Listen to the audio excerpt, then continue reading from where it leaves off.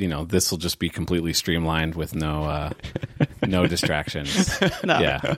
Oh, no. Always on task. Hi, and welcome to Slices, the Deep Dish Swift podcast. Deep Dish Swift is a Supreme Swift Developer Conference being served in Chicago from April 30th to May 2nd. On this podcast, we're chatting with the organizers and speakers of the conference. We're Kaya Malin, and in this episode, we're joined by Charlie Chapman, who's an iOS developer, the creator of Dark Noise, a host of the Launched podcast, and a live podcaster at Deep Dish Swift. Yeah. Welcome, Charlie. Thanks for having me. It's weird hearing that. I sometimes forget that I'm doing that. It's weird not saying a speaker because you are going to speak, and I think like live podcaster is probably a better Live description. podcaster. Yeah, I'll take that. I'm super excited. I always like live podcasts. Everything always goes perfectly right. It's just like a regular recording. I've never been to a live podcast, so I really have no idea what to expect. This was like a lot of this conference. It was this is a cool idea, and then Josh is like, and now it's a thing that's real and a big deal. And I feel like everything just happens very fast and suddenly. So we'll see where this adventure takes us. How do you prepare for the live podcast? I'll tell you in like a week or two, I guess. I'm very much looking forward to it. I think it will be fun. Yeah, I think so too. We've been to a few live podcasts now, and it's always fun. It's kind of weird, but in a good way, where you're like, yeah, we're sitting here and watching a podcast, which is not usually, it's not usually interactive. Yeah, it's also not the medium's most natural form. Yeah. I but think it does feel like you're a part of it, even if you're just sitting there quietly. It still feels like you're somewhat participating. Like there will be your laughter or your reaction will come through. Exactly. That's the part I'm looking forward to. Is normally whenever I make a joke or something, if I'm lucky, the person I'm talking to laughs. And here, whenever I make a joke, I'll get to watch the audience, dead faces as nobody reacts, and then I'll slowly die inside. So that will be really 250 more chances for disappointment. Exactly. Oh, all right. So, where are you from? Good segue.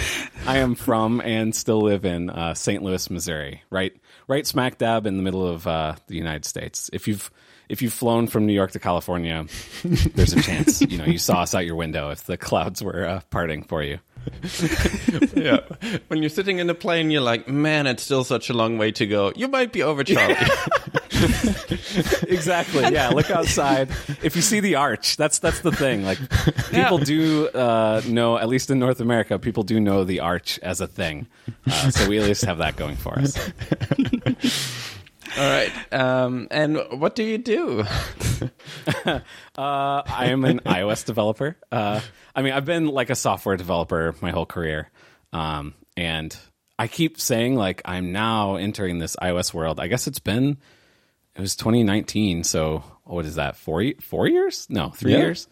Something like that. I've been doing this long enough to say I've been doing this for a little while, but I still feel like I can't say that. It feels weird once you get to that point. It's like, oh yeah, I'm like one of the people who've been here for a while now. It feels strange. Yeah. Well, and I got in, at the beginning of 2019, and Swift UI was announced in the summer of 2019. So, I had like 3 months to get to the point where I could be like, these Swift UI kids coming in here, they don't know what it was like. I have that going for me. Yeah, you have some street cred there. I feel like Martin and we recently made the switch from feeling like we're the new people around to now being the people that like we talk about the UI kit days and people look at us like UI kit, why? Exactly. Right. Yeah, we're too. Although I do think we are pretty rusty in the UI kit now. We were like, wait, how do you segue programmatically? The other day, like, wait, it's just show? Like it's just show? Like that sounds weird. Yeah, sometimes like you're like, UI this is so much easier. Yeah. And then other times you're writing like 18,000 lines of code to I know. render a list as a table. Like, okay. There's pros and cons here. Yeah. And as part of what you do, you recently released Dark Noise 3. I did, yes. The big, how did that go? Everybody's favorite, business model switch updates, fan favorites. Everybody really likes them. But I do like the spin on it, where it's not about there being a subscription where people have to pay you. It's about people being able to use the app for free. I think that's like the other that angle extra to bit it. of That's actually framing. beneficial.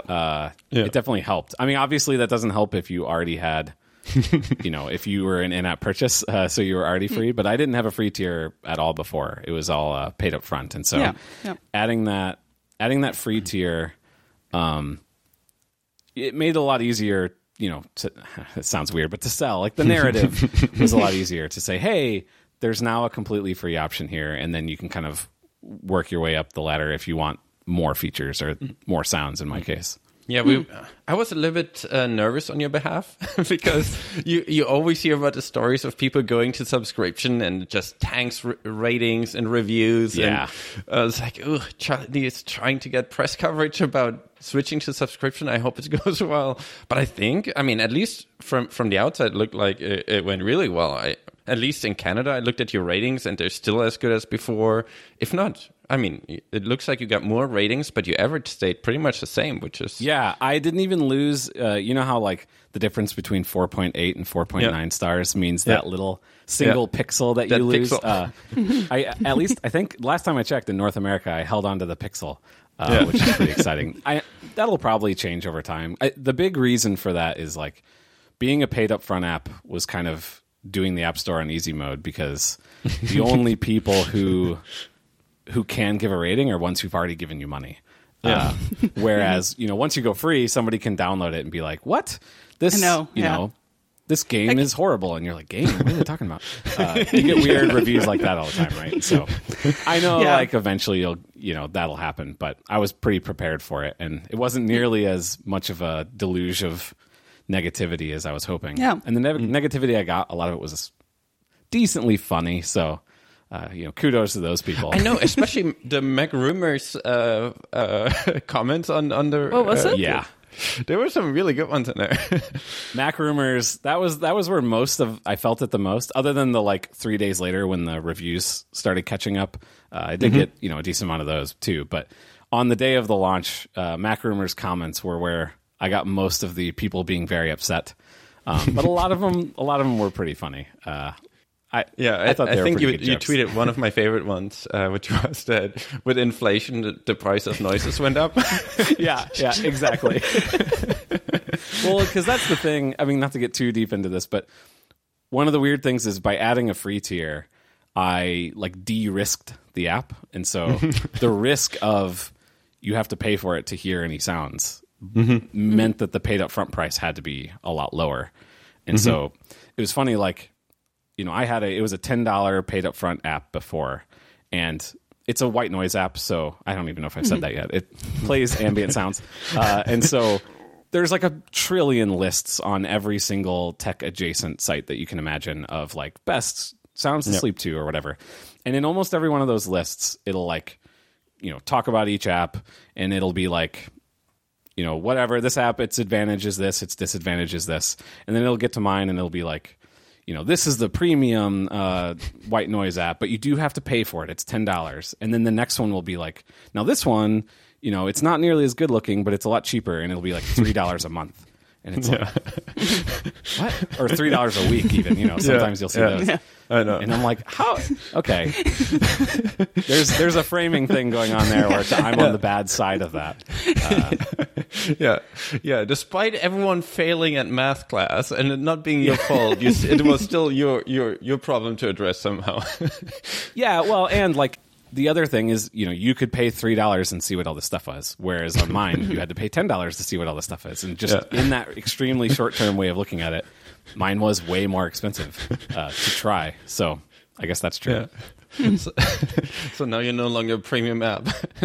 Exactly. Yeah, I raised my prices a whole bunch, and now I'm a cheap app. Congrats, Charlie. There's a free cheap trial. budget noise app. Exactly. Yep. How did you decide which noises to do for free? Yeah, I was going to ask as well. Yeah, I don't know that I have a great answer. I have a bunch of different categories, and so my initial pass was all right, I'll just pick one sound in each one of these categories. And that's more or less what I ended up landing on. I was, I added some, privacy focused analytics using Telemetry Deck, which I don't think they're a sponsor of the conference, but anyway, I've been really happy with them, but I added those in a couple months before the switch so that I was ready to deal with whatever was going to come my way. And so I knew which sounds were more popular than others. And so I tried to have a mix. Like the most popular by far was brown noise by like a long shot, which is like a deeper type of white noise. And so I figured like, okay, white noise itself I'll make free because that's ostensibly what people are by default looking for. And then it's like if you want one of the nicer ones, that sounds weird, but like the other colored sounds are behind the paywall. And then same for like I have a whole bunch of different rain type sounds, but I picked one of them to kind of be the default one, and that one's free. And then all the different variations, are behind the paywall. So that's kind of where I landed. I don't know that it was the most scientific or smart way of doing it, but that's where I ended up landing. But it is always hard, right? Because you want to strike the balance of giving enough for free for people to see the value and the quality of your app. But really, realistically, you want most people that are active users to at some point want to upgrade. Right. Which is... Yeah. You sort of want to... Like if you have like your own favorites or like features or pieces that you're particularly proud of, you sort of want people to see those first because that gives them a great impression of the app. But it might be the thing that you put the most work into that you really should put behind a paywall. It's nice, like being a sort of content app is kind of nice because I can make most of the features available for free because the sort of the main gate is I want this specific sound. And so like all of my shortcut support, all of my like deep integrations with the OS, it's like I want to be the obvious choice if you just need something that can play something in the background in the most Apple ecosystem way.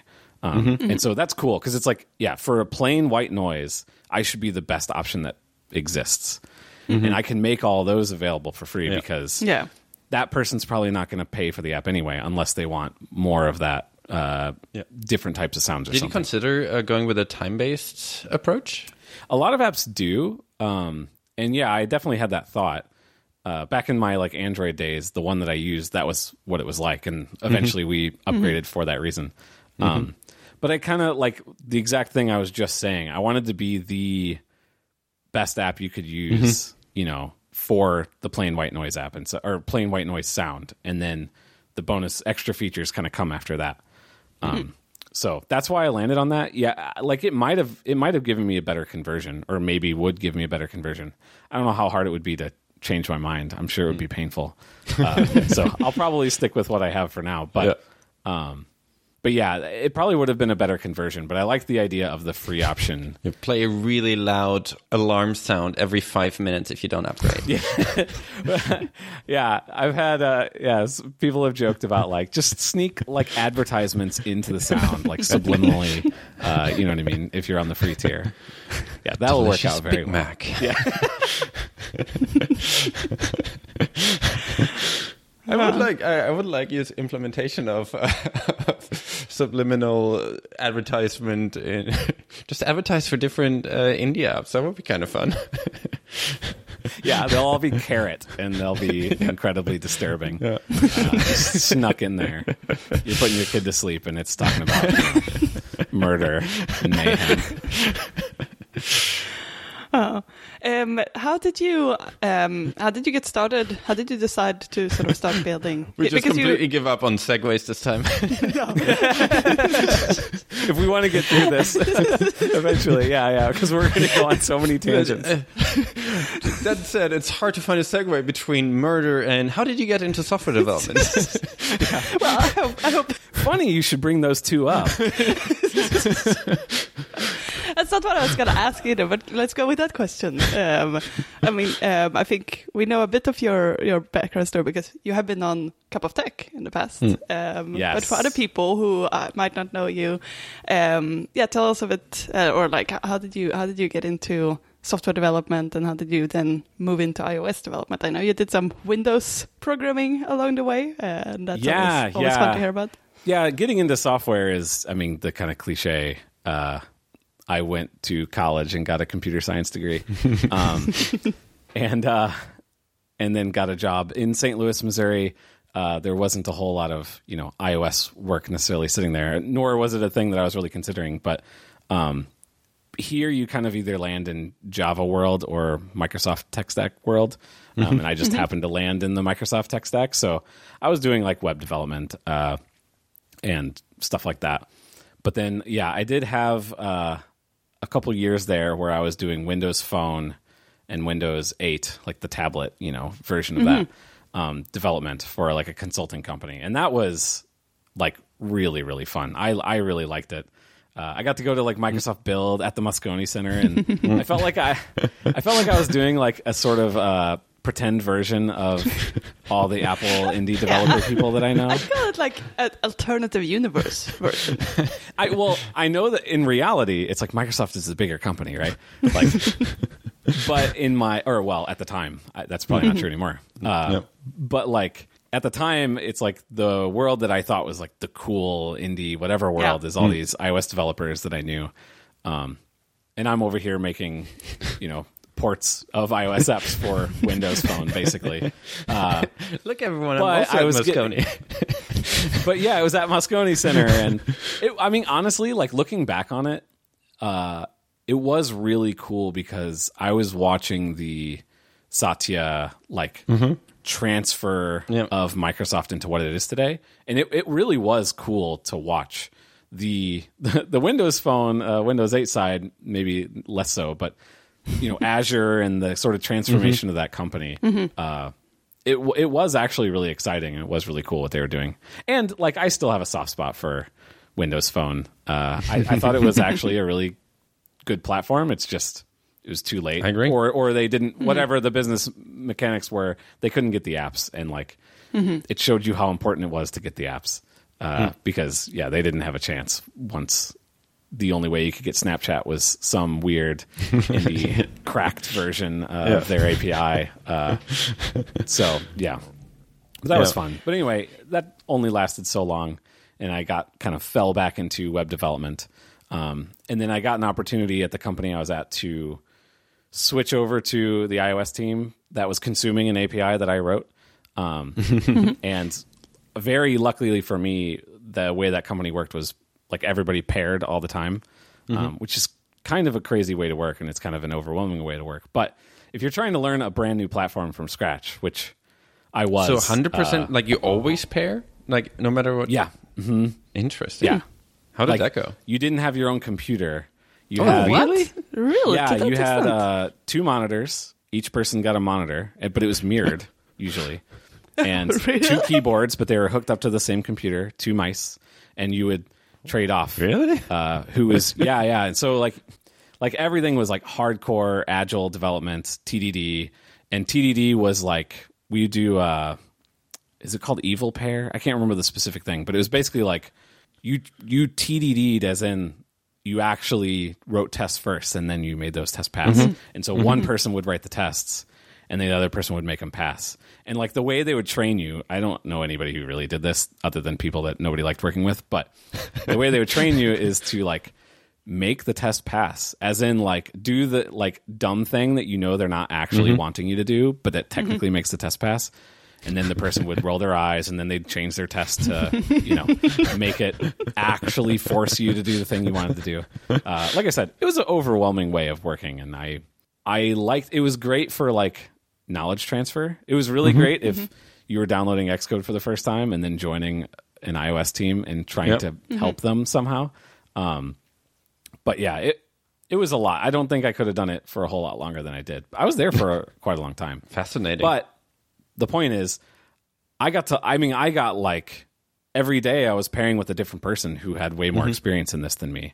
And so I was just absorbing. Oh, so you're also like in random assignment or semi like changing pairing, always pairing with the same person? So some teams would switch every like 2 hours or something like that, which is this sounds insane. This sounds like a game. like a hot seat It was game. it was a very interesting place to work. Yeah, interesting. I'll say.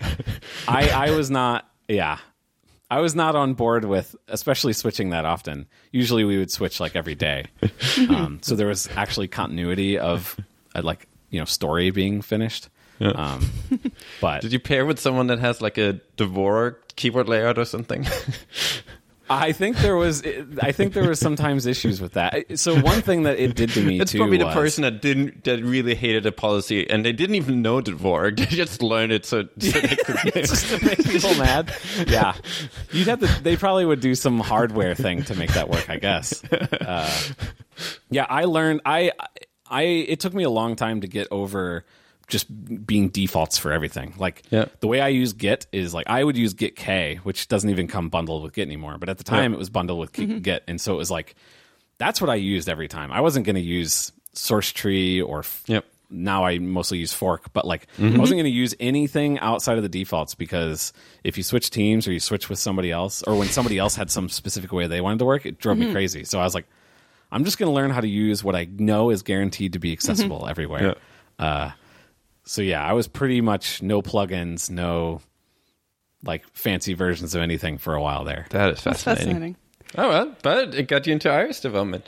Yeah. Did the heavy focus on TDD, did that make you work a lot on tests for your own projects going forward, or? Oh, it made me never write any tests at all. I did not share the level of enthusiasm for test coverage as many of my peers. I think unit tests are great for business logic, and they're the way I always describe it is it's like pouring concrete over code. So sometimes it can make your code more solid. But if you need to change that code, it just becomes a giant nightmare. You have to bust everything up and often just rebuild it from scratch because it's a giant nightmare. Everybody talks about like longevity. Like, if you inherit code that doesn't have unit tests, it's like, there's no tests here. But it's like, have you ever inherited code that has lots of tests? Because let me tell you, I've inherited a lot of code written the right way. But it was the right way for whatever the right way meant 4 years ago. And it is a nightmare. Right? The more architecture and stuff you have around that, when there isn't a continuity of work, the more that concrete is laid that you have to like learn and understand and demolish in a safe way without destroying everything else. So it's a tool, but it's not this perfect, unicorn of a thing like I think some people want it to be. I think that's the same. It's the same with architecture. I think there's a balance there. Like if you completely if you go with something like Viper and you make a really sort of high separation, like that type of architecture, then I think like you're gonna maybe benefit from it for like your direct team that you're working at that moment, and it might fit your use case at that point. But I think like onboarding someone else to that code base, or someone else inheriting the code base completely, it's going to be taking a lot of time to just try to figure out where everything is happening. I want to change a label here. It's like, all right, we schedule that in for 2 sprints. Yes, for real. Yeah, like you have so many files you now have to change. But like, and it team scale is a big part of that too, right? It's like when you have a really big team, sometimes you have to build a bunch of infrastructure to deal with that because it can get out of hand if you just kind of are loosey-goosey. But yeah, everything's a trade-off. It frustrates me when people won't acknowledge trade-offs because everything's a silver bullet, right? But I understand, and I've been in situations where there needs to be more structure as well. Yeah. But I do agree, we should encourage more pragmatic development in our industry.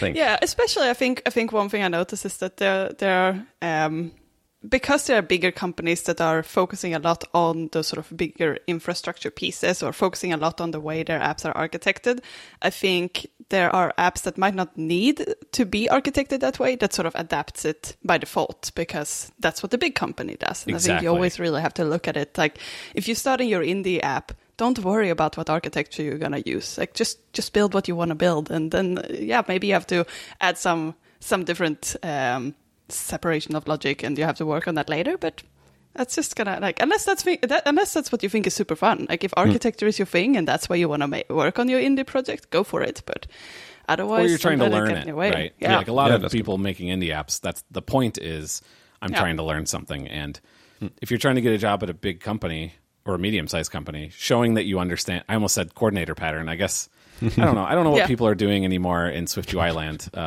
Everything we do where I'm at is a little bit custom, but. Yeah. Showing that you understand, how to do that separation of concerns is a big deal. And so learning that, using your own app as a way to get used to it or practice it is definitely makes sense. Definitely. But I think it's a lot about just deciding what do you want to get out of developing this? Is it about learning architecture? Go for it. That's and I think you're right. Like there's no silver bullet. Gross code that you're embarrassed to show is sometimes the best way. When you're a really small 1 or 2 person team, having all of that architecture isn't necessarily necessary. Yeah. And it is, I don't know why, but I sometimes get satisfaction out of knowing, man, this code works really nicely, but it is a bit of a mess. But no one's ever going to see it. Yeah. Everyone just looks at the product. It's like, man, that's a nice animation. But if you would actually fold back a few layers, like, holy. Especially animations, yeah. All right, segueing into how... You have a podcast. We're on a podcast. I don't know. So podcasts, eh? How did you get started with Launched? That was... how did that start? It was like right after I launched Dark Noise. I kind of, I guess I think of myself as a shy person, but then turns out I just want attention is what it really is. Somehow deep down, at least on the internet. And so, I was trying to make like as much noise as I could, and I was trying to get on a bunch of podcasts and got on a couple, and I thought that was helpful. And then somebody else launched something, soon after, and they were talking about. Hey, does anybody want to have me on their podcast? And so I was like retweeting them and said something about, hey, anybody looking for this person? And then somebody responded to me with, this should just be its own podcast, like a thing that's about launches. And I was like, ooh, that sounds fun. And I'd kind of done a podcast with a friend for a little while before, more to learn and understand audio better. And it's like, okay, this is a thing I can do. And so this was, I was like, 7 or 8 months into having switched to iOS at the company I was at. But that company was a consulting company, and everything I had done prior to that was mostly in the Microsoft stack. And in fact, I've spent most of my career like clawing my way to the front end and then getting kind of dragged back to hell, Microsoft.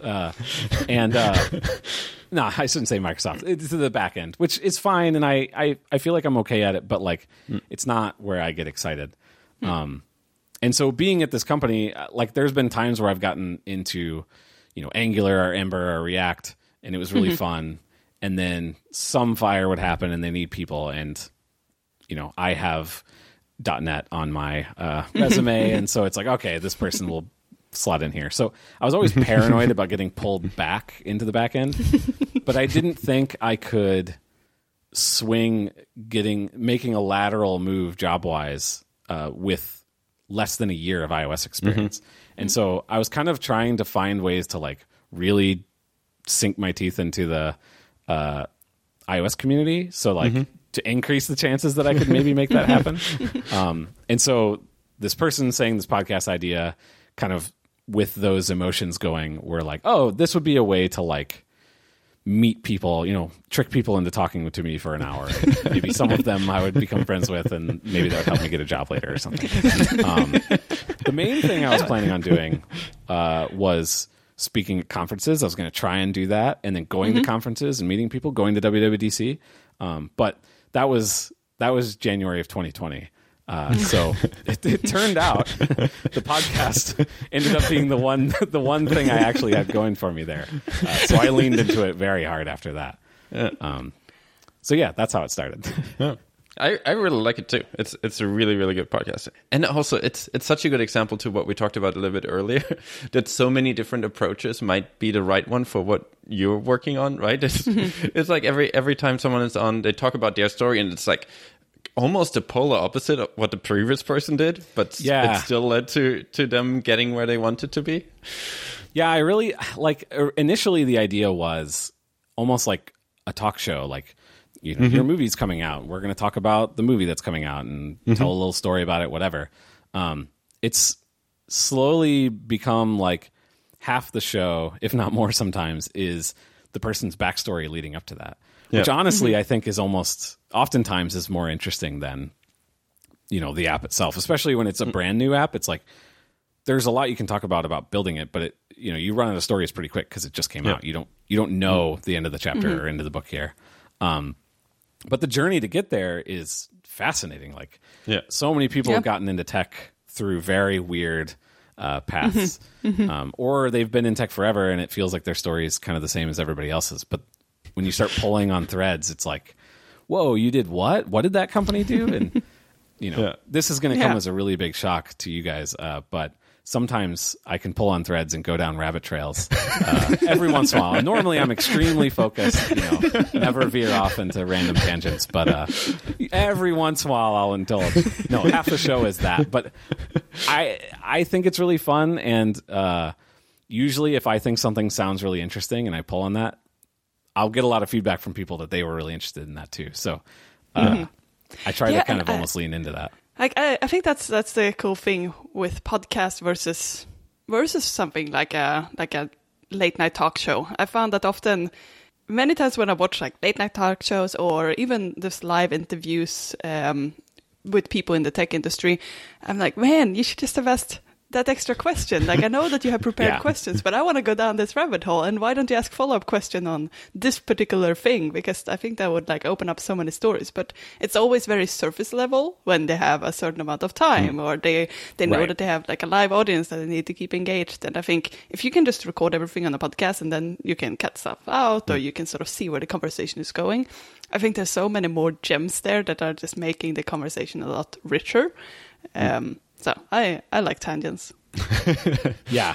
It's a little, I will say, it's been a little frustrating listening to this podcast over the last, I don't know how many episodes you have now, because I feel like, I have this thing that I spent some time trying to make sound good, you know what I mean? And like, you guys have managed to pump out, like, I don't know, it's been like, 2 months or something, and you have like 90 episodes? Maybe not quite that much. But it feels like every couple days I'm getting a new episode from you guys. That's basically my show, if not way better. And they just keep cranking out, and I'm like, what the heck? How are you doing this? That's flattering to say that you think that it is sort of like your show, but I really think you're doing a better job. I have often listened to myself. I'm like, I'm so awkward. Why am I speaking like that? How does it flow so nicely when Charlie makes a segue and we're going from murder to software development? Heavily edited. That's why. All the awkward pauses are cut out. But I think that said, I mean, we have been sort of cranking out episodes, but I do feel like we thought this would be a fun idea when we first proposed it, and we thought, there's so much time before the conference starts. We will have plenty of time to just chat with everyone, and it's been super fun, but we have realized that it was quite an undertaking to record a podcast and prepare a talk. Like, the scheduling is so overwhelming when it's different people in different time zones everywhere. Like, I don't know how you're able to wrangle people into getting these slots, figured out. Yeah, I do think it helps a lot that we don't have what you consider a traditional day job. It's like if someone's like, how about 11 p.m.? We're like, sure, we can make that work. Yeah, that's true. Because I kind of have like some spots that I can make work, and then, kids' bedtimes and kids going to school or picking up from school, like a lot of blocked off time that I'm trying to make work, especially, my Australian friends or New Zealand friends. Those are like, well, there's about an hour and a half window, which is how long I set to record, where I'm awake and you're awake and both of us can actually record, or I can actually record, and hopefully we can make that work for you. Yeah. So we're definitely doing that on easy mode. That said, it started as we didn't quite know, because we're also going to give a talk at Deep Dish, and we didn't quite know. So we thought, hey, what if we just talk to old people before? And then we surely have an idea of what we want to talk about. Yeah, it's difficult for us to sit down and spend some time and come up with a talk. Let's add a huge pile of work on our plate to distract us. That sounds about like me. Yeah, right. But that said, I think it is a lot of fun. Like, it's not, it would be different if you were recording, you're like, oh, damn it, another podcast to record. But it's actually one of my highlights every couple of days to talk to someone who's actually having their stuff together and hearing what they're up to. It's quite fun. And I'll say, like, I haven't been to any iOS conferences yet, but well, I guess I went to WWDC, but you know. Yeah, I was just gonna say, I've seen you at one. Well, right, like a conference, like with speakers and the whole bit. I guess technically Tim Cook came on stage and said, "I'm going to hit play now," but that's a direct quote. Yeah. I think I signed an NDA. I shouldn't have shared that. Whoops. Yeah, that's what it was like when you were there in person. No, but like I've been to conferences before, and it's really cool going into this one, knowing, like, when I look at the schedule and see the speakers, it's like I kind of know who that person is now. Yeah, and like. Usually I go to a conference, I maybe know one or two of them from Twitter. But in this one, it's like, I know their personality and some of their backstory and where they're coming from. And that's pretty cool and kind of unique, I think. But I got to say as well, I think you have a harder job because you actually have to find the speakers for your podcast. You have to find the speakers. You have to figure out what they've been doing and the whole background. Was we are like, okay... Like, Josh has done all of the sorting. Like, he already picked amazing people for us to talk to with such a diverse background, and there's so many fun stories to just talk about because everyone is just doing a lot. People are giving conference talks, and they have like blogs, they are having podcasts, and there's so many things going on in everyone's life. So it's super easy guests to talk to as well. And I think we're definitely playing that on easy mode because we have amazing people already picked for us. That's true. You don't have to do the thing that I do, which is get really, really nervous to ask some person I've looked up to for forever if they want to, do you want to come on my podcast? And then you write up a note, and then you let it sit there for like 3 or 4 days because you just can't bring yourself to hit send. And then you finally, hit send, and then you don't hear anything for a while, and you're like, oh, I ruined it. They're going to hate me forever, And now it's even harder because like you don't have Twitter DMs to just fall back on everywhere. Yeah. You have to like wrestle whatever it is that Mastodon private mentions are. The Fediverse needs to figure out DMs because it's making my specific job a lot harder, and they should revolve their entire hold all other development and get on. You don't need quote posts yet. You need to figure out how to make it easier for me to randomly DM a well-known person in the community. Do you feel more comfortable now after you have sort of gotten your feet wet and started reaching out to people? Do you feel fine about it now? Yeah, for a while it was like the thing I was just describing was very real, where it's like I would spend forever agonizing over like, do I ask this person? Do I wait until I have this other episode come out so it gives me a little bit more, like credence in the community? Or because like this person surely hasn't heard of me, so like they're going to look up whatever the thing is, and I want the last episode they saw to be whatever. And now I'm definitely less paranoid about that. And I think, I'm sure you all feel this too. It's like, for a while when I was starting, I would get such intense like nerves hitting the start call button because you're just, I don't know. It's like it's gonna be like Marco Arment. Like I'm gonna like talk to this person. You don't want to like embarrass yourself or make your first impression. Like I don't know. I don't know what I'm afraid is gonna happen. But it was so nerve wracking. And now it's like I don't prepare. Now that I have my system all hooked up pretty well too, I can get into a call really fast, and so usually I don't have time to be as nervous. It's like, oh no, I need to get to that thing, and you start the recording and open Audio Hijack. It's also if you talk to someone, you want to say something funny, right? You want to break the ice, say something funny. But if you're nervous, saying something funny on the spot is a lot harder. And if that joke doesn't land, you just dug yourself a deeper hole. Yeah, it's the I want them to think I'm cool symptom. Like, so I'm super casually just cracking a joke first thing, and yeah. I Or you can't act get the like you words don't know together. who they are, you know? Who are you again? All right, segueing right into. I don't know what we're doing. You get yourself into this. I want to see you figure it out. I really enjoy being on this side, by the way.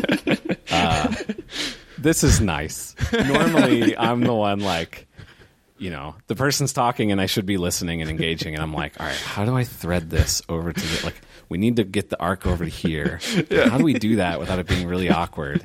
And yeah, it's almost always really awkward. Speaking of funny, what other fun things do you do outside of development? What other fun thing, like stand-up comedy? What are we getting at? Nailed it. Okay. Do you have any hobbies? Do you have any hobbies outside of development? Do I have any hobbies? I have, instead of hobbies, I have kids.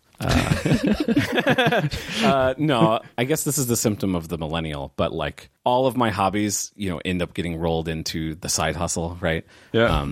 So my hobbies before were like video production. I really liked shooting video. I really liked editing video. And then that all kind of dovetailed into motion graphics, like After Effects. I liked making little ads for like local ad agencies or churches in the area for like bumper videos for things.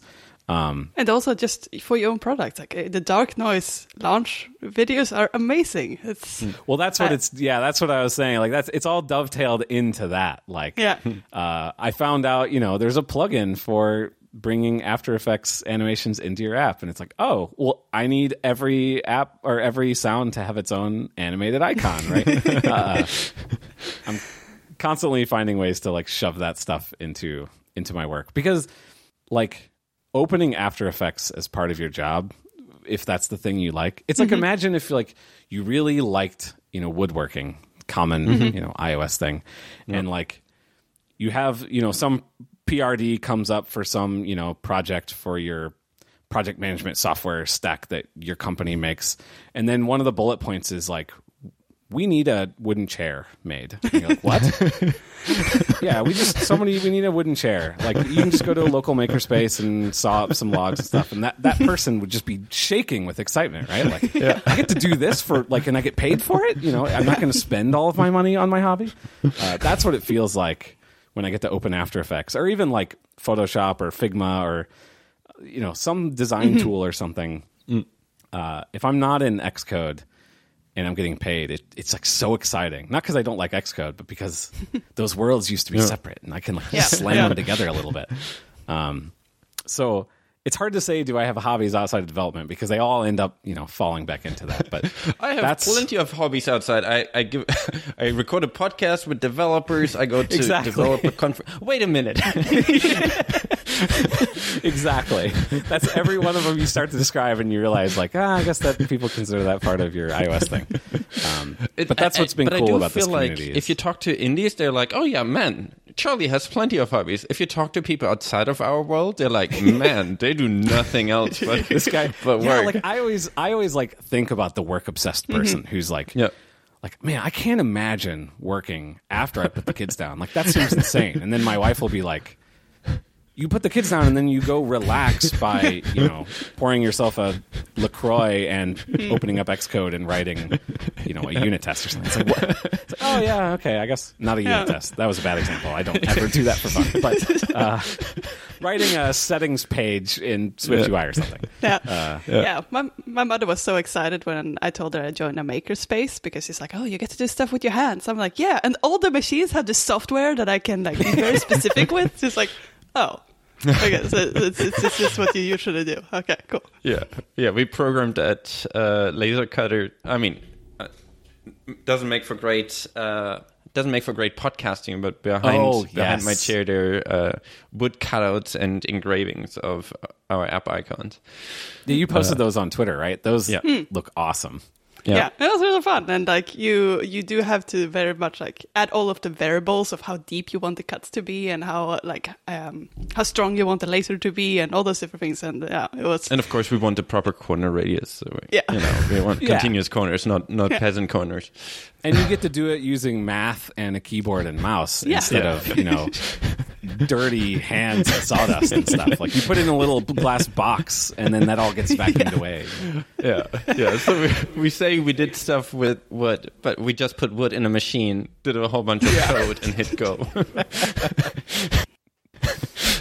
But then you get to hold it afterwards. So I know. You can put it up on a wall. It is kind of nice, though. I do like... Oh, yeah. With software, you always feel like, I don't know what it is. I don't know if that's a us thing or if you feel the same way. You build something and you're kind of proud about it. And you're like, cool, this looks really nice. And then a week later, you look at it and you see all the mistakes you made. And it's like, wait a minute, why is the padding to the top way different from the leading and trailing edge? How did we not You're see like, this? oh, this is embarrassing. I have screenshots of this in the App Store. Jeez. Yeah. Oh no! So all of the things that I release are, for the most part, completely perfect. So yeah, I've never felt that feeling. No. Good timing. I was just taking a big sip of water. Yeah, that almost just spit that all over your microphone. Just the mental math of computer hardware that is in front of me that I might destroy by laughing about this joke. Or this wasn't a joke. You're just accurate evaluation my of your accurate own account of my general perfection. Yeah. But that said, once it's in wood, you're not gonna chisel on the wooden cutout you made. It's like, no, this is now solid. It's That's the nice thing about video, like video projects or art, is like when it's done, it's done. And like I feel like I'll go back and watch these horrible videos that I made in like high school or college for random projects, and it's not like I look at them and think, this thing is great and I would share this with all my friends and be proud of it. But like, I am very proud of it looking at it now. Yeah. Because you're far enough away. I think it's probably similar if you look at like screenshots of even of an app that you have still going, but they're old screenshots of V1 from like a review or something. And you're just like, man, that was pretty cool. Like that I made that. Right. And yeah, with video stuff, it doesn't take very long, at least for me, to get to that feeling. Like even those like launch videos I make for Dark Noise, going back and watch some of the old ones, it's like, yeah, I like rushed those. They were more or less a treat for myself. I gave myself like a night off to do that instead of fixing some bugs or something up to release. But when you watch them now, you're like, man, those are pretty cool. Because you don't have that eye of like, I can go in here and fix it. So you kind of start letting all that stuff go, or at least I do.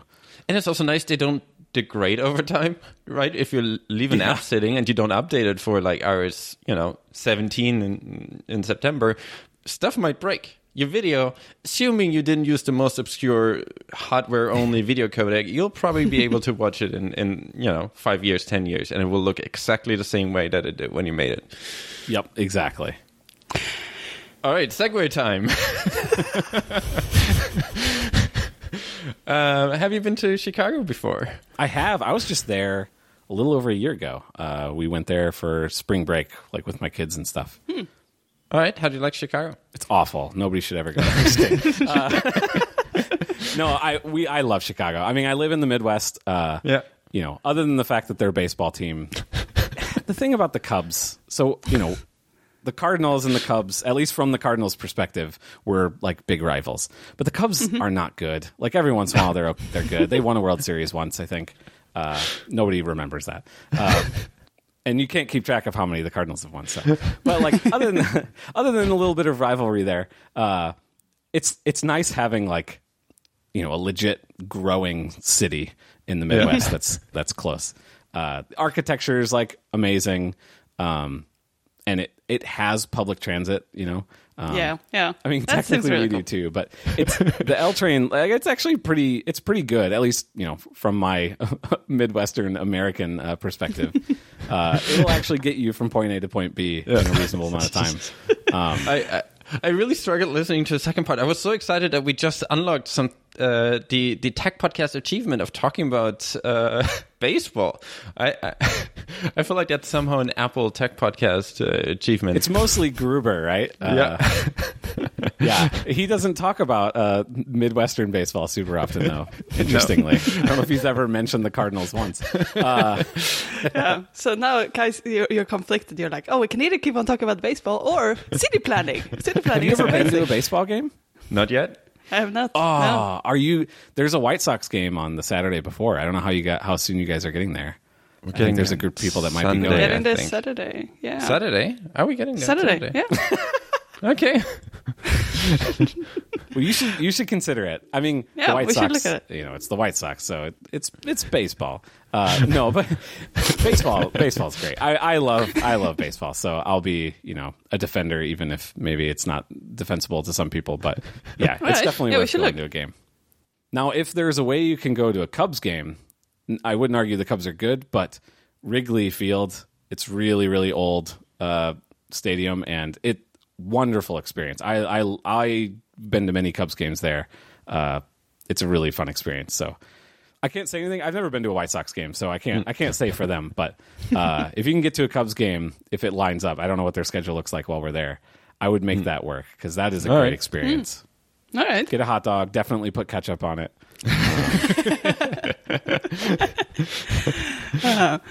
All right. Let's get into our rapid fire questions, shall we? All right, Cool. let's do it. What is your favorite iOS app? It can be IBM if you. Just IBM, the company. It's my favorite iOS app. Is that an inside joke to something that wasn't recorded? Is that? I think it might be. Perfect. We'll just leave that up to the imagination. Okay, so I mean, like this is one of those things that's like hard to answer. There's like, what's your favorite app, and then there's like, what can I say that makes me sound cool? That's like a deep cut kind of thing. Obviously, like most of them have been said. So like Flighty, Carrot, Overcast. Up Ahead, I think, has gotten a couple. That would have been my go-to because one, Daniel's amazing and deserves more people to see his app. But if you've never looked at Up Ahead, it's one of the most beautiful apps that's come out in recent memory, especially in the single indie kind of game. Another one I love, speaking of baseball, is Pennant. It's like a sports app that gives you what to me is my favorite way of keeping up with sports. Now, St. Louis has an MLS team. I really like keeping that on my top of my widgets because somehow we have a brand new team, but we are still first in the league, and they are amazing. So I like seeing this chart that shows everybody's standings at any given time. But the one I'm going to choose, after I just listed like 10, is one that maybe less people have heard of. It's called Picsew. I think that's how you say it. Picsew. Have you ever heard of this? Yes, I have. I have used that. Yes. Yeah, it's just an app for taking screenshots, but it's for taking scroll shots. Oh. Yeah. And it uses the API I always forget exists, where like apps can actually record your screen. So like you go to the control center and you long press on the record button, and you can pick from different apps, and so you can pick Picsew. I'm guessing that's how you say it. I don't actually know. And then you can go back to the screen that you want a scrolling screenshot of, and then it basically just records a video while you're scrolling, and then it turns it into a longer screenshot. And I use that like probably every day for random things that I'm trying to share. Yeah, it's just surprisingly frequent. Well, because a lot of times at work, I'm trying to share a concept with people, right? And so you want just a little bit longer of a screenshot, or you're trying to share like a news article with somebody, and it doesn't quite fit on your phone, right? So I use it surprisingly often, and it's something about it. It just like makes me happy every time because I think it's like a lot of people talk about CleanShot X, CleanShot 10. I don't know, the one on the Mac, which I haven't used yet, but I think it's a similar thing where it's like it's not that it's that crazy what it's doing, but it makes your life easier in a constant, frequent way that it makes you happy. And so that'd be my pick there. Nice one. I used it for the most vanity screenshots possible when Orbit and Mercury were featured on the app stores. Yeah. We took a screenshot of the entire app store page for all the context with all the other apps that also on there. It's perfect for stuff like that. Yeah, exactly. Like a lot of times you take like 5 screenshots. Well, and this is why I say this app, because there's a bunch of like Stitch apps, and they kind of make you take a screenshot, scroll up, take a screenshot, scroll up, take a screenshot, and then you can like stitch them together. But then you have like these extra screenshots in your camera roll, and a lot of them have a thing where they'll like delete it for you. But this one, it just kind of does it the way you'd want it to without leaving any sort of residual junk behind. So great pick. That's cool. So what's your favorite Mac app? What's the list, and then what's your actual pick? I won't even try to counter that. So I think the one that like I like love, I cannot wait for this app to officially come out so I can give him money, is MimeStream. It's the email app that basically is mail, but it doesn't suck. That's not fair. The mail app is fine, but working with Gmail, MimeStream is basically the mail app, but like with all the Gmail hooks. It's also interesting how you complimented and insulted the same person, because he used to work on the mail team at Apple. That's true. Well, but when I say it doesn't suck, what I mean is it doesn't suck with Gmail. Yeah. Like And honestly, I use the mail app most of the time. I would try different apps and get kind of frustrated with them. And I would always end up falling back to the mail app. But like the ability to just see, like, did I accept this calendar invite or not already? Versus it being a bunch of links that just say join or not, or like yes or no. And it's like, did I accept this or did I not?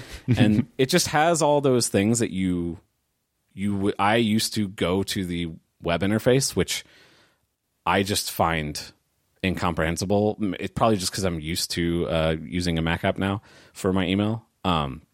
But yeah, MimeStream is really great. The other one that really brings me just like a lot of joy, right? Probably the most exciting Mac app to me right now is Arc, which is the new browser.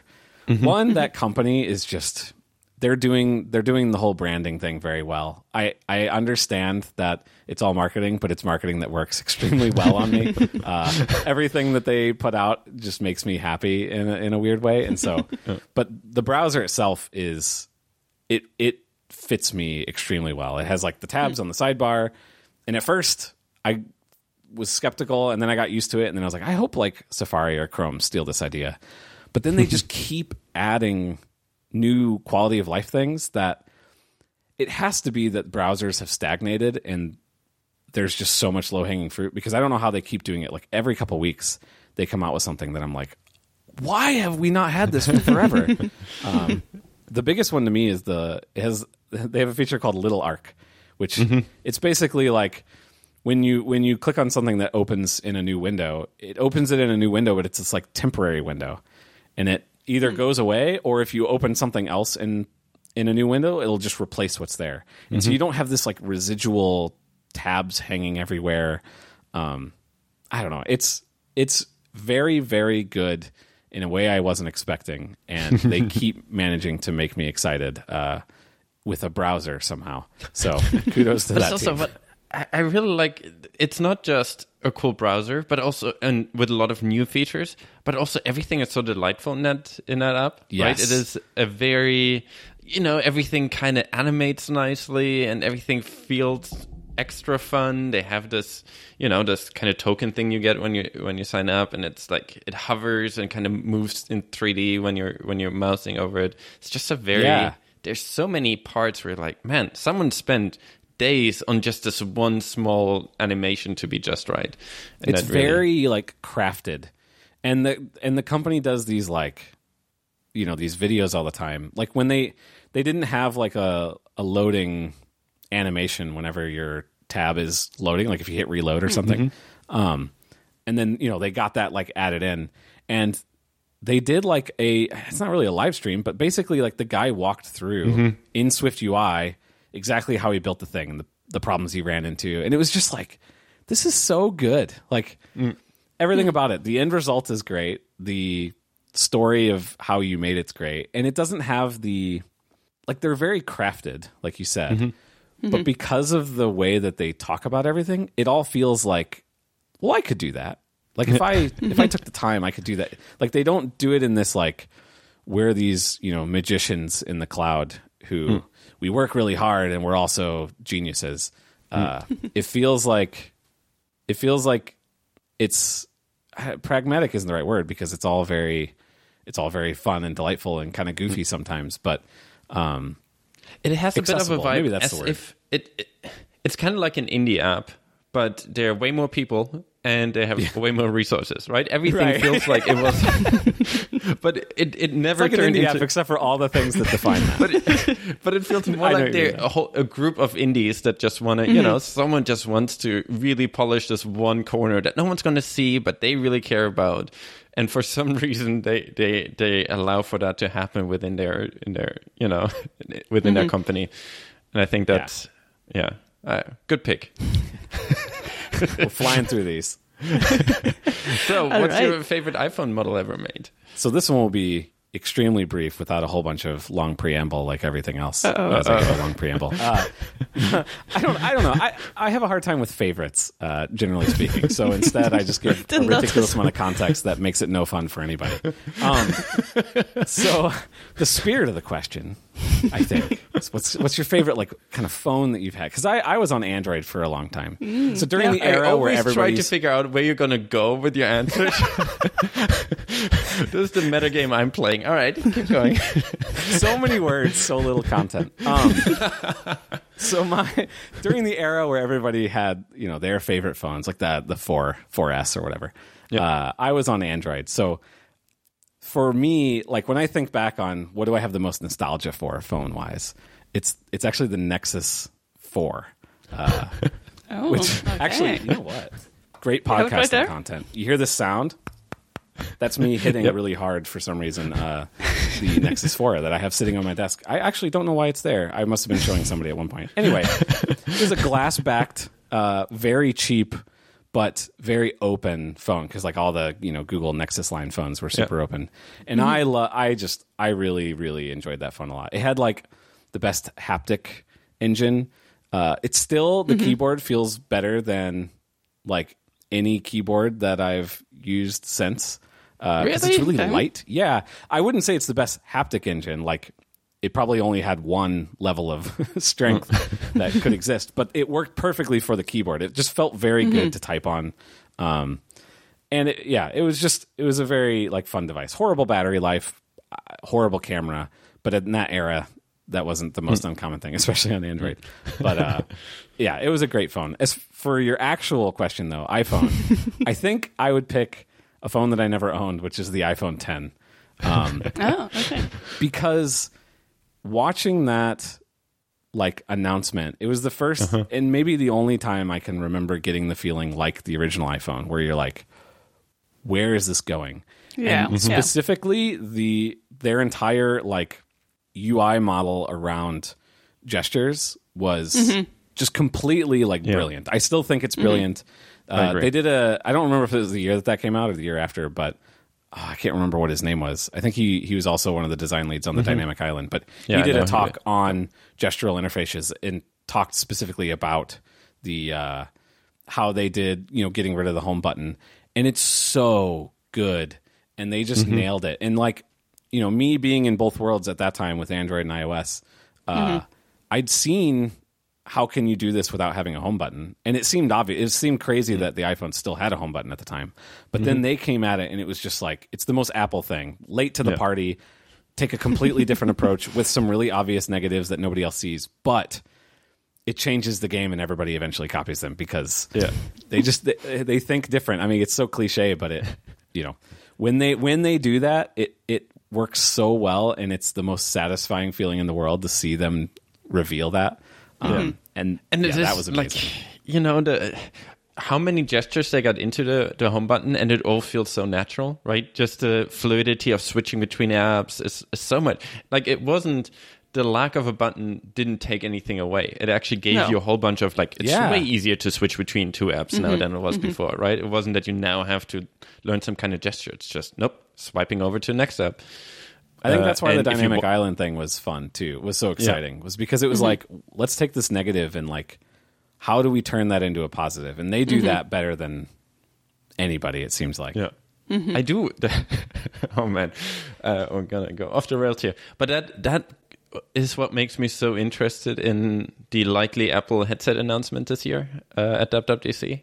Because I'm sure they're not going to just have. Are they making like a headset? Sorry. It's the first I've heard. They're not gonna just release the same as everyone else. Like, No. I think they don't have it in them to just be like, yeah, we have one too. Here you go. Right? I feel like there's gonna be a whole bunch of fun stuff in there. They don't. Yeah, I don't think although they there don't was want to the check the iPad. checkbox. That's the counterexample. When the iPad came out, it was the opposite feeling watching it. Not because it was bad; they nailed it. But like, everybody's like, so how are they going to deal with the keyboard thing? Like, everybody knows you can't just make it a bigger iPhone keyboard, and they're like, all right, so it's a bigger iPhone keyboard. Oh, and like almost everything was just it's an iPhone but bigger, and like turns out that's really, really useful. But they didn't like rethink the game there, and I think we could see that with the headset too, where we're going to watch it and be like, really?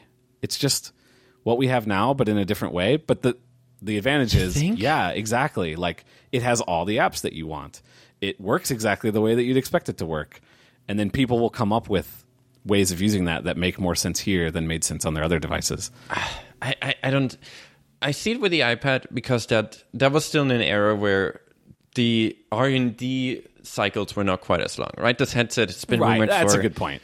But I also think another thing has exactly been rumored the for same. longer than we knew of each other, right? Yeah. Right. It's been a very, very long time of headset rumors. I don't think this they probably worked on the headset longer than they worked on the iPad or an iPhone combined, right? Definitely. But yeah, I think another thing is that the iPad was sort of already started developed before the iPhone. Essentially, right? They started with a bigger form factor when starting with the iPhone, and then that eventually became that R&D sort of led to an iPhone. And I think they sort of always had that idea that after the iPhone there will be an iPad. So I can imagine that there might not have been as much sort of going back to the drawing board as they would have had with something like a headset, where they tried to really reimagine it. So I don't know.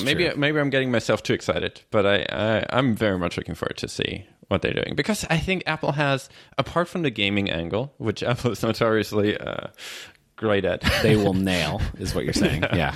If they will nail one thing with this thing, it's going to be gaming.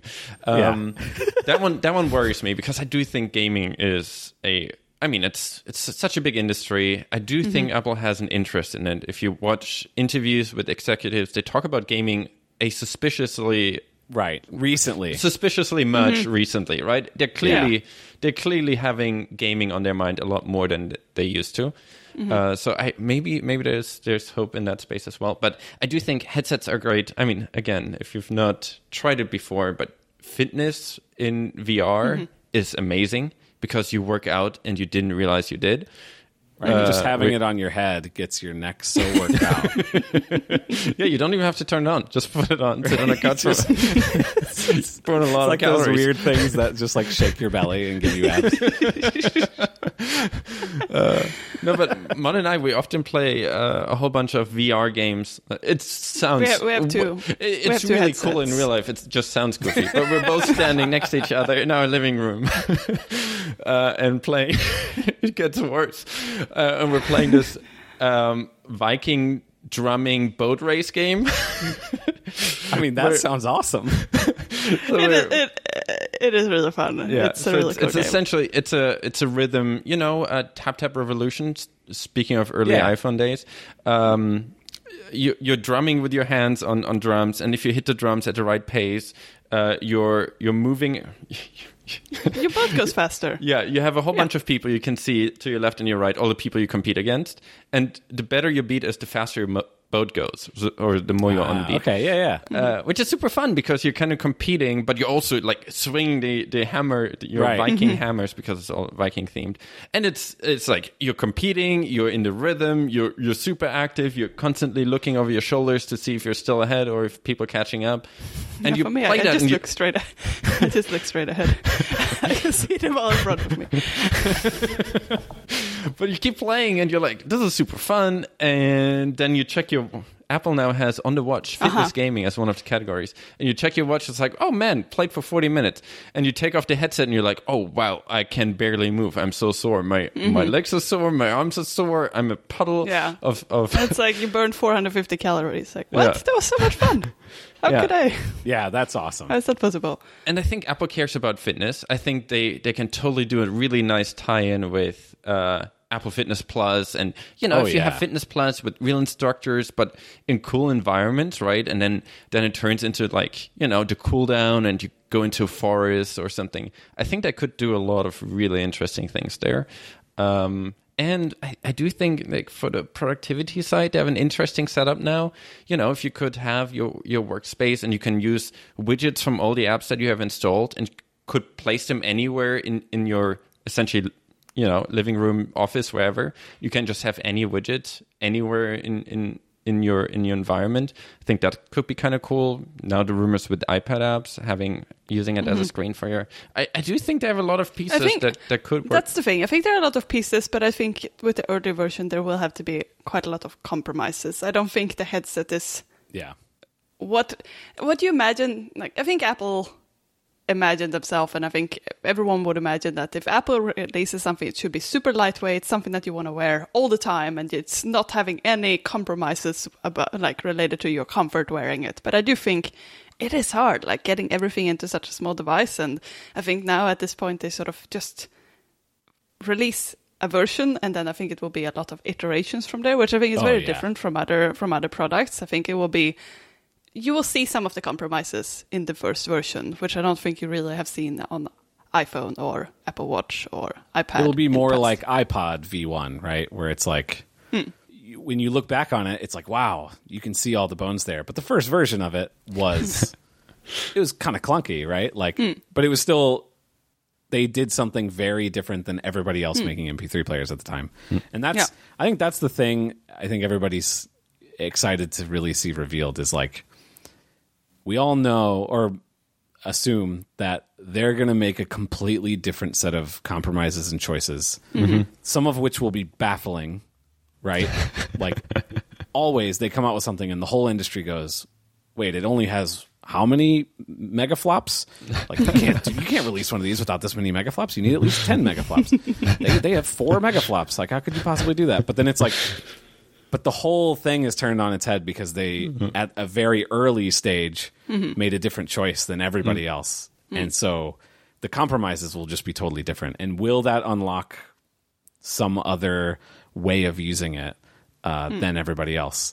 And the controller is kind of the obvious one looking at it. It's like, will it have no controller? Well, you can't imagine, like... When you use VR now, it's like the controller is the magic moment. Because for a while, we only had the headsets, and you use like an Xbox controller or whatever. Yeah. And that was neat. And then the first time you got one of those with the controller, you're like, whoa. Yeah. Like, perfect one-to-one tracking. Like this, I could reach out. Somebody was holding the controller in front of me, and I reached out and grabbed it, even though I couldn't see it, because it's your brain is there, right? And so them not having a controller, which I still think, I wouldn't be surprised if they do have a controller concept of some kind if they're trying to make games happen. But then again, look at all their other gaming, story. So who knows there? But your main gaming console is not an Apple TV? yeah. I use the Siri. Well, I got it somewhere over here. The Siri remote is for Red Dead Redemption, right? Yes, exactly. All right. So iPhone 10, right? Favorite iPhone model. I told you this one would be the straightforward one, so I'm glad that all came through exactly as I promised. All right. We added recently a new question into this. What would you guess? How many iPhone apps do you have installed on your iPhone right now? Oh no, 542. Oh, that's the highest guess we've had so far. All right. Do you want to have a look? Settings, general, about, settings, applications, and settings, general, in iPhone storage. Where is that? It's an about. Oh, about. And then obviously. Applications. And 541. What? I've listened to this podcast and looked it up before, but apparently I deleted an app since then. So I was very excited to say that, but I'm off by one. Man. I would have guessed. So when I've been listening, I hear people throw out a number, so I have an anchor. I would have guessed in like the 200s, 300s. Okay. But then like once I heard people say theirs, I'm like, I bet I'm higher because I download a lot.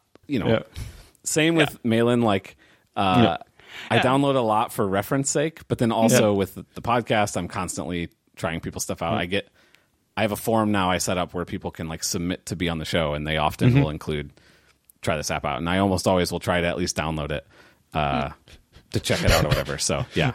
So pro tip: if you want one extra download, Submit the form. submit a form on. Wait a minute, what did I do?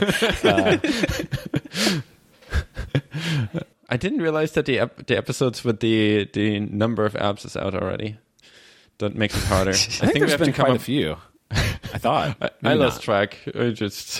Well, I listened to them they're like out of order on mine too. Like I thought I was listening to them in order, but Overcast was getting rid of old ones because you release so many of them so fast that I can't keep up. And so like I thought I was listening to them in order, and then one will just like pop up that's number 7 or something. I'm like, what? And so they haven't all been in order, so I can't remember. I thought this was an older question that you got rid of, but I think it's actually the reverse. It sounds like. Yeah, we need a new curveball question in. Yeah. I was so proud of myself. All right. What's your favorite food item? This is a hard. Everybody's had a hard time with it. I don't know that I have a favorite. I live in St. Louis, Missouri, and everybody thinks our food is dumb. Is the general consensus? Have you ever heard? Have you heard of Panera Bread? Yes. Okay, so that Are they from here St. Louis? that's called St. Louis Bread Co. Because it was originally St. Louis Bread Co. It actually merged with some corporate company from Denver called Panera, and then they took the Panera name. Anyway, that's not important. The important thing is at Panera, and maybe just in St. Louis, because everybody else thinks we're insane, so maybe nobody else will do this. If you get bagels from there, you can get them bread sliced, so they're cut into like a loaf of bread, like they're cut into slices. And like I can see Kai, he's like, you can already see like this is the first episode that's going to get hate mail from me. Great from you. Okay. What? Wait, where are you from? Do you have like the New York bagel snob thing going on?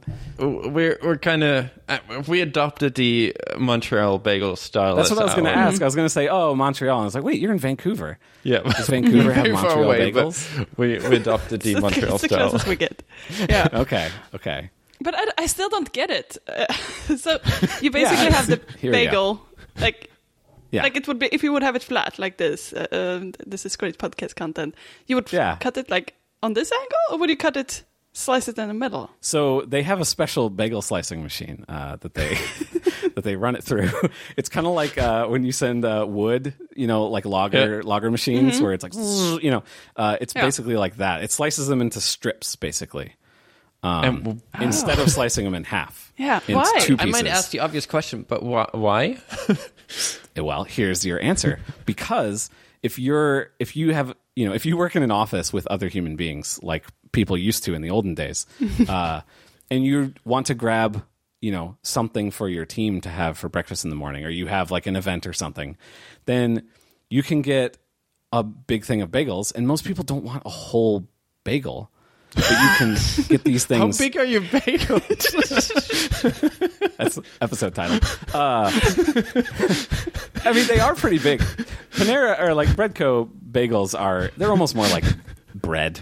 Let's be honest. Okay. They're not like, I understand why New York, stick up their nose people look down on these because they're different. Just like they look down on deep dish pizza, which we haven't talked about yet somehow, because. Yes, it has the same name, but it's more of a genre of thing, right? It doesn't have to be this one specific thing. It's a general descriptor. So it's kind of like bagel bites. Right. How many people look at bagel bites and think like, ugh, how could people like these? They're a different thing. I mean, All right. I'm sure lots of people think I come that. around to it now. I think if I think But of it as here's the bagel bites, advantage it's of the actually bread nice. sliced bagel is you also get a big thing of, cream cheese or spreads or whatever. And now you have these thin strips with a long flat piece, kind of like a French bread or something. And then you can spread your thing on there. You have a way higher, cream cheese to bagel I ratio. should like that. Yeah. Yep. See, listen to this. You guys are coming around. I won't send you. I was going to send you a picture of what they look like, but I can already hear. I'm used to hearing the disappointment in people's voices, so I won't even bother sending a picture. You can look them up if you want to.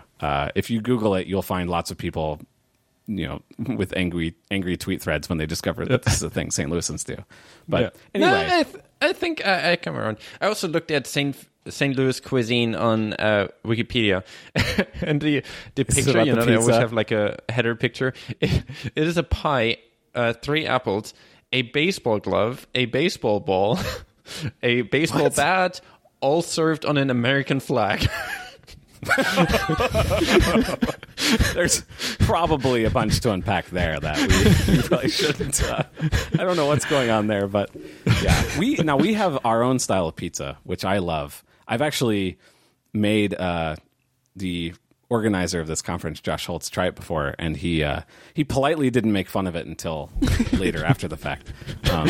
It's famously hated by most everybody that doesn't live here, but people that live here love it. Yeah. So it's a very thin crust. It's like a cracker crust kind of thing.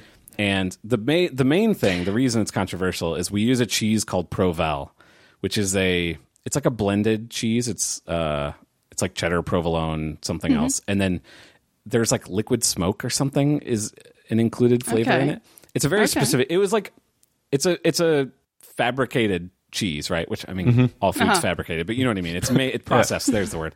Yeah. Fake cheese. Sure. But it's made of cheeses. Anyway, but it's made to be less like stringy, like mozzarella. It's got mozzarella in it, but mozzarella is really stringy. This is like when you take a bite, it doesn't leave long strings of it behind, right?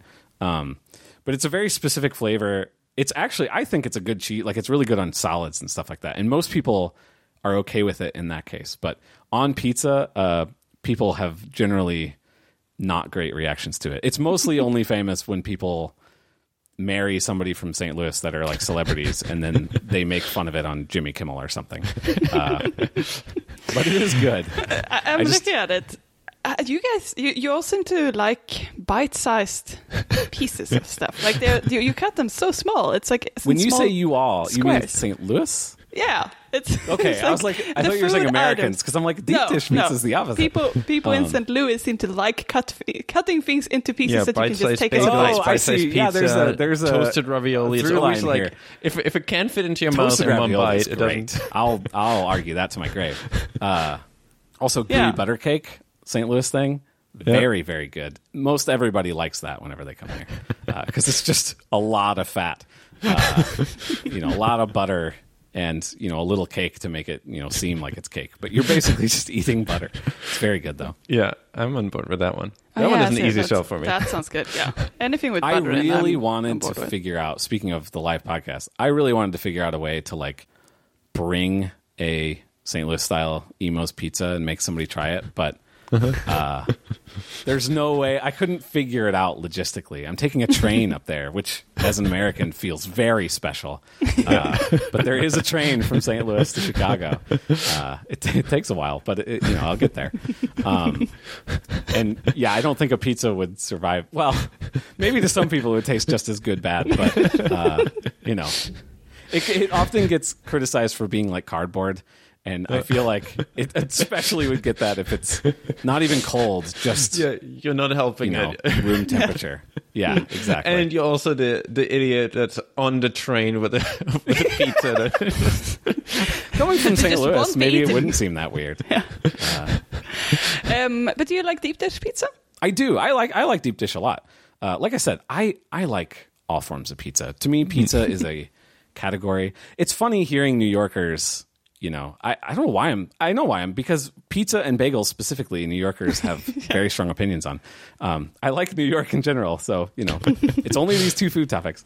But people get very like, this is what pizza is. But it's funny because it's like, you realize like Italians look at New York pizza and they just like, they get nauseous. Like that is an affront to nature. So there's no true pizza. Pizza, it's a state of mind, really. There's so many variations. I find it very fun to go to a place. Detroit style pizza, if you've ever had that, also very good. Okay. There's a lot of types of pizza, and they're all fun to try, I think. But deep dish is certainly a unique category of pizza. But I do really like it. My wife loves it and wants me to bring. Specifically, she loves Giordano's, and she's like, "You're going to bring me some back, right?" And I'm like, "I'm taking the train. Like, you're going to bring me some back, right?" And I'm like, "I guess." So I don't know. I might be like building some dry ice contraption here, but also getting kicked off of a train. If you take the train out with the pizza and the train back down with the pizza, just exchanging different types of pizza. One of them is incredibly thin and barely exists, and the other one is soup. Yeah. I agree. I'm very open to different pizzas. I find it very exciting about North America. I mean, yes, in Europe you have some slight variants in pizza, but most of them are very much Italian pizza, close-ish to Italian pizza. It was kind of fun moving to North America, where everyone has their very specific, strong opinions on pizza. In St. Louis itself, there are so many pizza places that are completely different. Like we have a place, it was Barack Obama's favorite pizza place, which used to be down the street from me, and they just closed that location. But they called it San Francisco style, but it was like a cornmeal crust. It was kind of deep dish. It was similar. But that one, they had like all their shirts that they all wore had the word Provel with a slash through it on the back. Like they were anti St. Louis style pizza. There's like warring factions, and there's a lot of diversity in pizza in St. Louis, surprisingly. Yeah, for us, the biggest controversy in Europe is that Swedes put banana and ham on pizza. Okay, you make this seem like a bigger thing than it is. All Swedes don't put banana on pizza. It is an option. Most pizza places in Sweden offer a banana and ham pizza. It's banana offered. and ham. Yeah, it's offered, I want to but try it's not this. something everyone eats. It sounds horrible, to be clear, but many things sound bad to me, and then it's like, you know what? This works. Banana and cheese feel like a weird combination, though. I think Sweden had this sort of period where we put banana in weird things. Like in savory dishes, we just put banana in. I think it was, I don't know if it was during the 80s or 90s, where it's just like influx of banana period. It's like items that should not have banana in it has banana. And now it's a side effect we have. I don't know, maybe that's why we have pizza with banana on. It's like Italy with tomatoes. Isn't tomatoes like a New World thing? They actually came from the Americas, and then Italy, of course, like perfected using them, but it's like weird to think that tomatoes. Yeah. But that's bananas didn't work out that way for the Swedes, I guess. I mean, there is a reason that most cities are not full of Swedish restaurants. Just Swedish fish; those are everywhere. All right, that brings us to our next question. Oh man! All right, this is.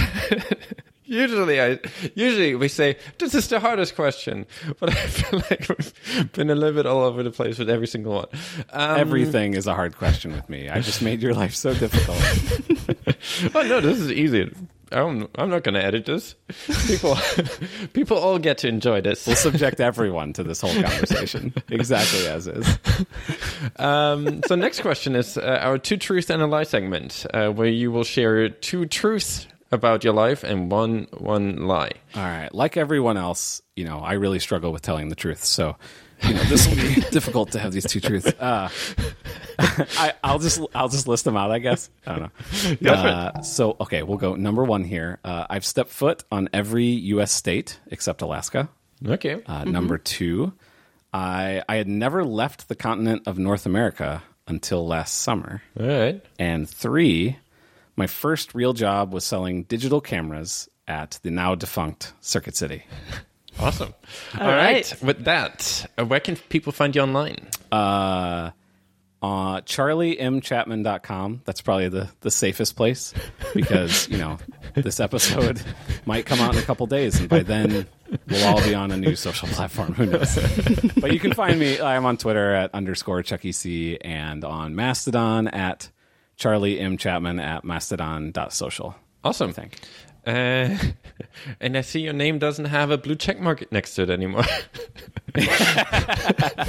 Yes, I'm finally free for the time being. Although, if you go to Twitter and you search, you can still filter by real check mark. I forgot what it's called, but actual, old school check mark people, and that still works apparently. So, under the hood, I guess I still have the check mark that I definitely don't actually deserve. I'm not surprised that the entire system isn't updated in one smooth.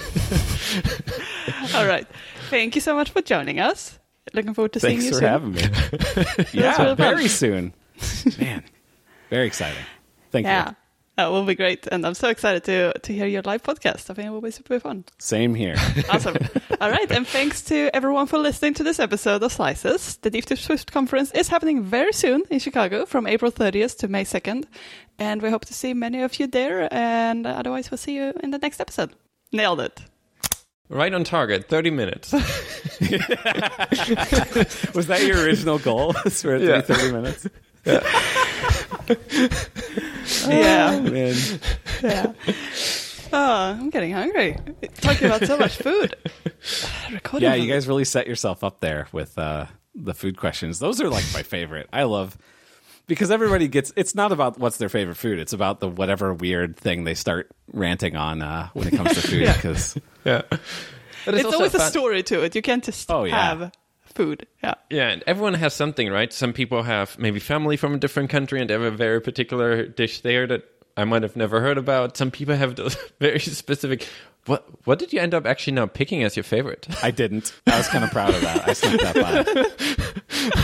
I think you're the first person that got out of a question. I can talk my way out of. Was it any of the ones you mentioned, or would have? No, I actually did write down because I figured you might make me, but I got away with it. Pasta carbonara was what I ended up picking. Just it's a dish that I do like, and used to be like if there was some special thing, there was a place I'd go to that had it. That was really good. But we went through all the controversial ones as part of the warming up, and then I just want people to have heard of St. Louis, and all I got is controversy, so I'll lean into it. Awesome.